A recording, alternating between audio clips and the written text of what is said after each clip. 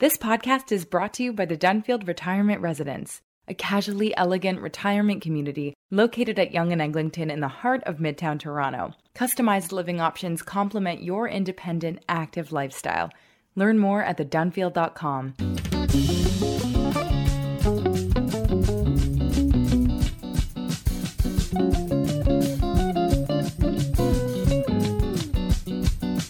Here I am in the middle of the Atlantic Ocean, 200 miles from the coast of France.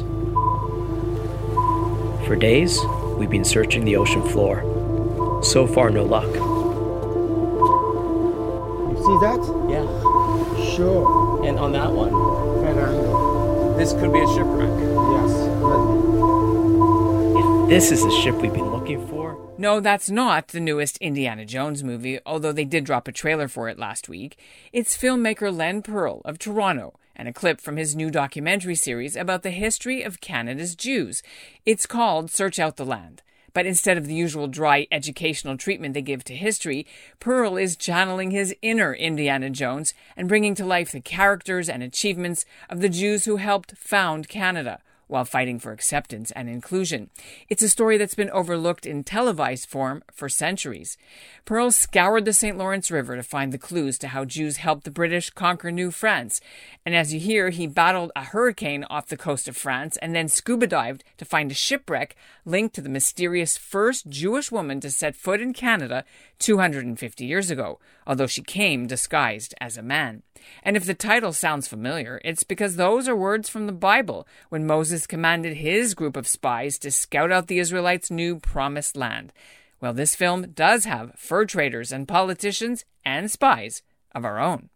I mean, some of the documents that we discovered a document that was written by a Jewish Canadian in the late 1700s. In his diary, a coded message in Hebrew and English and Yiddish, like a Hebrew message, a code, because there's a war going on at that time. And he wanted to get that information out to the British, and people have tried to decipher it. We reached out to a number of spies, and we think we have an answer what that document was about. You have to wait to see in the film. There's also a story of the first spy in Canada was Jewish. He helped save Canada. Period. We would not be Canadians. Period, if it wasn't for this individual. I'm Ellen Besner, and this is what Jewish Canada sounds like for Tuesday, December the 6th, 2022. Welcome to the CJN Daily, a podcast of the Canadian Jewish News, sponsored by Metropia.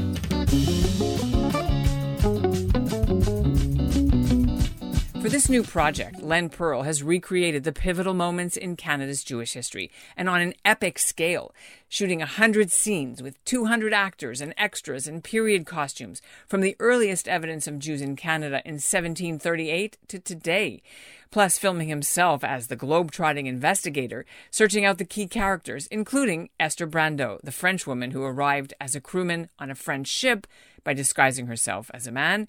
She spent a year in custody in Quebec after the Catholic rulers discovered her gender and her Jewishness and then sent her back. Pearl went in search of what happened to her and found her grave in France. I sat down with him in his Toronto home studio, and you've got a picture. He's wearing a black baseball hat with the year 1738 on it. Well, it's really exciting. We're talking as you've just come back from filming in on the scene locations in Canada and in Europe. So you turned from David Suzuki into Indiana Jones to find out how our Jewish community story should be told, pretty much, right? Pretty much, basically. No offense to David Suzuki, who's a wonderful broadcaster. Or to Indiana Jones. Or to Indiana Jones.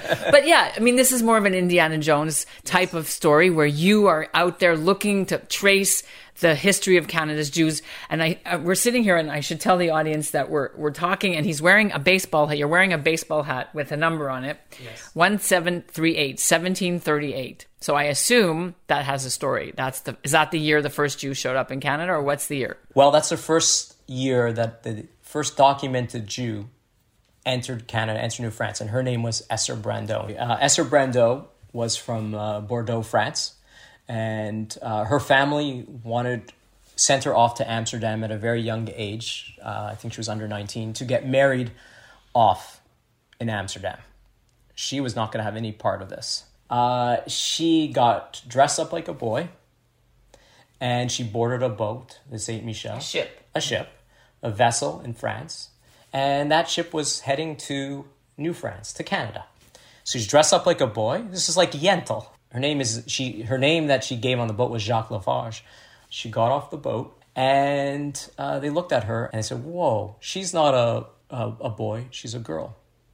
And at that time, girls could not go on a boat by themselves. They had to have special permission. So that in and of itself broke the law. But that's not what got her in trouble. What got her in trouble was that she was Jewish. And Jews were not allowed in New France at that time, as were other groups such as Protestants, etc. So she wasn't allowed in. They took her confession, where she told this incredible story about how her whole life, basically. They arrested her. And it took the King of France basically to say, send this Jewess back to France. And then she lived out the rest of her life in France, right? Well, it wasn't a good life. The family could not marry her off. She was maybe tarnished, you could say, because the king kicked her out. She disguised herself as a boy.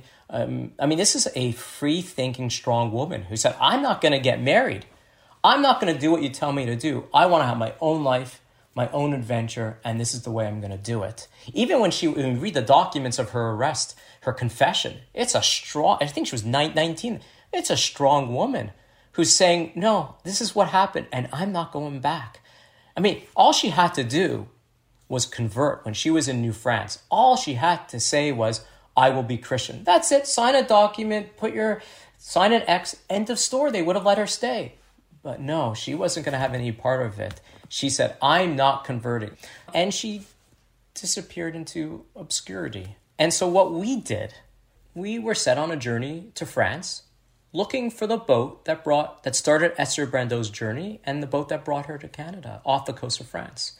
So we were recently down there. We were on a vessel. The area that we, after talking to a number of shipwreck experts, our sonars in that area where we thought that boat could be started to go off like crazy. And so at that point, we planted the boat. We put our scuba diving outfits on. I got into my scuba diving gear, and we went down to see a possible ship, the ship that she started her whole journey to Canada. So when you talk about the first Jews in Canada, we have to remember that the first Jews in Canada were not the first inhabitants of this part of the world. How do you portray the original settlers, the First Nations who interacted with the Jewish community as they came here in the 1800s? So the Indigenous First Nations communities of Canada are a very important part in telling the story. You have these Jewish fur traders that came into Canada.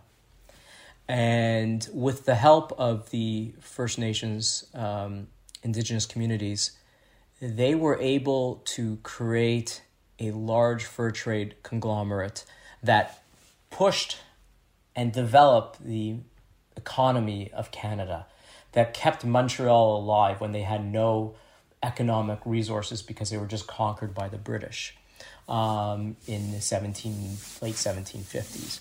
And you had these Jewish fur traders that came in there and forged these important relationships. And some of these fur traders even married First Nations daughters, which makes sense. They were working with them. They were around them. They took long canoe trips. They had trading posts up northern Ontario, northern Quebec, out in Western Canada, right? Yeah, they were adventurers too. Yeah, so they play an important part. And these Jewish fur traders even pushed the Hudson Bay Company to the verge of bankruptcy.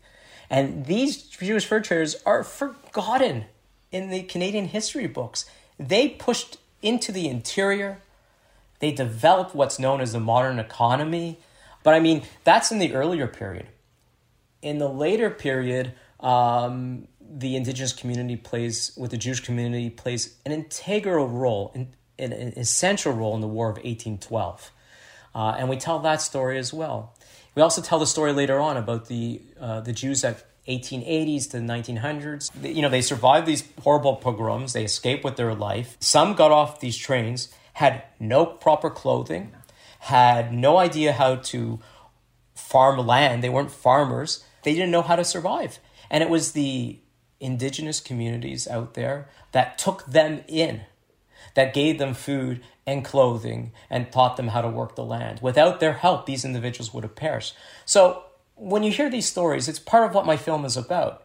It's not only that we helped to build this country of Canada, that we didn't do this alone, obviously. There were others.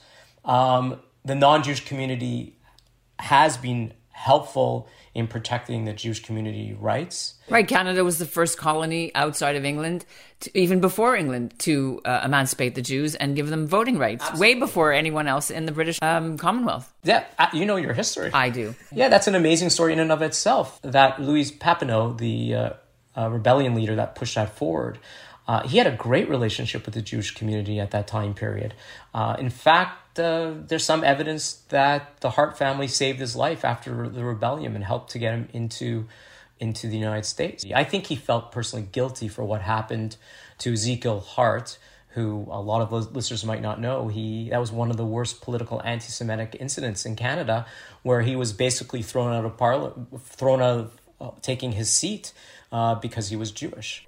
Even though he was elected twice, as far as I remember in my history. That's correct. And then when he finally said, okay, I'll swear it on the Bible, I won't swear it with a head covering, and I'll swear the Christian oath, they said, no, you can't because you're Jewish. So they weren't going to have any part of him. You know, we bring that to life. And not only that, part of our search, we found, that's all I'm going to give you a little bit of a hint. I won't say what.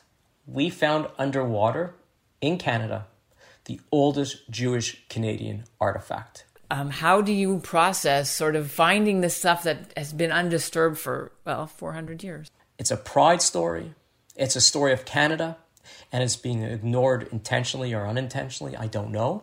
But it's important to tell this story for the future generations and to let the world know we've been here, we've helped to build this country.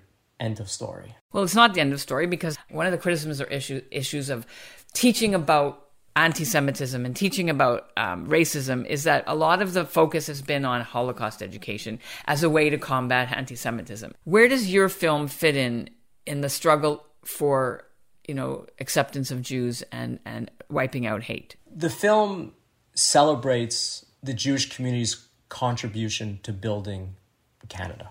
It also covers various dark periods in Canadian history. It talks about not being welcomed when the large wave of Jewish refugees from the pogroms came in. And we tell the dark periods from the soldiers that fought in World War II, which your book is just fabulous, and that. The hatred that they faced when they were fighting, all the way to the story of the MS St. Louis, or None is Too Many. And even after that, not being welcomed into Canada. What has been going on in the world the last couple of weeks with Kanye West and now Kyrie Irving with their clearly anti-Semitic hate against the Jewish community, being the child of a Holocaust survivor, I hear that, and part of me gets afraid of what they're saying. And then the other part of me says, well, look how many individuals are speaking out against them that wasn't done in the 40s. And when I hear this, it actually makes me want to work harder on my film, because I want to get this project out there. I want to tell this story. I say this is an important project because this is going to combat the hatred that these people and others are coming up with, who we are and what we're about. We're not what they're saying. And this film is going to show that. Len Pearl's adventures aren't quite finished yet. He has some more filming to do, and he's also working on shopping the project around to networks. So stay tuned for an update on where, when, and how you might be able to see the finished shows, probably sometime next summer. And that's what Jewish Canada sounds like for this episode of the CJN Daily, sponsored by Metropia. Integrity, community, quality, and customer care. Today's listener shoutout goes to Naomi Grossman in Kitchener. She's a former student of mine from Iceland. So nice to hear from you. She got in touch about Monday's podcast interview that we did with Benjamin Dichter, the Convoy spokesman. Well, we're getting a lot of mail about this and online comments too, and I'll share some of your reactions later this week. Meanwhile, speaking about Canadian history, we've got several milestones to note today. A very happy birthday to Canada's oldest surviving Jewish veteran, and he might even be Canada's oldest person. Reuben Sinclair turned 111 years old yesterday. He's from Richmond, BC. He served 3 years with the RCAF. He was born in 1911. Plus, congratulations to Rabbi Baruch Friedman Cole, the emeritus rabbi at Beth Tzedek Synagogue in Toronto. Last week, he was awarded the Order of Canada during a ceremony conducted by the Governor General.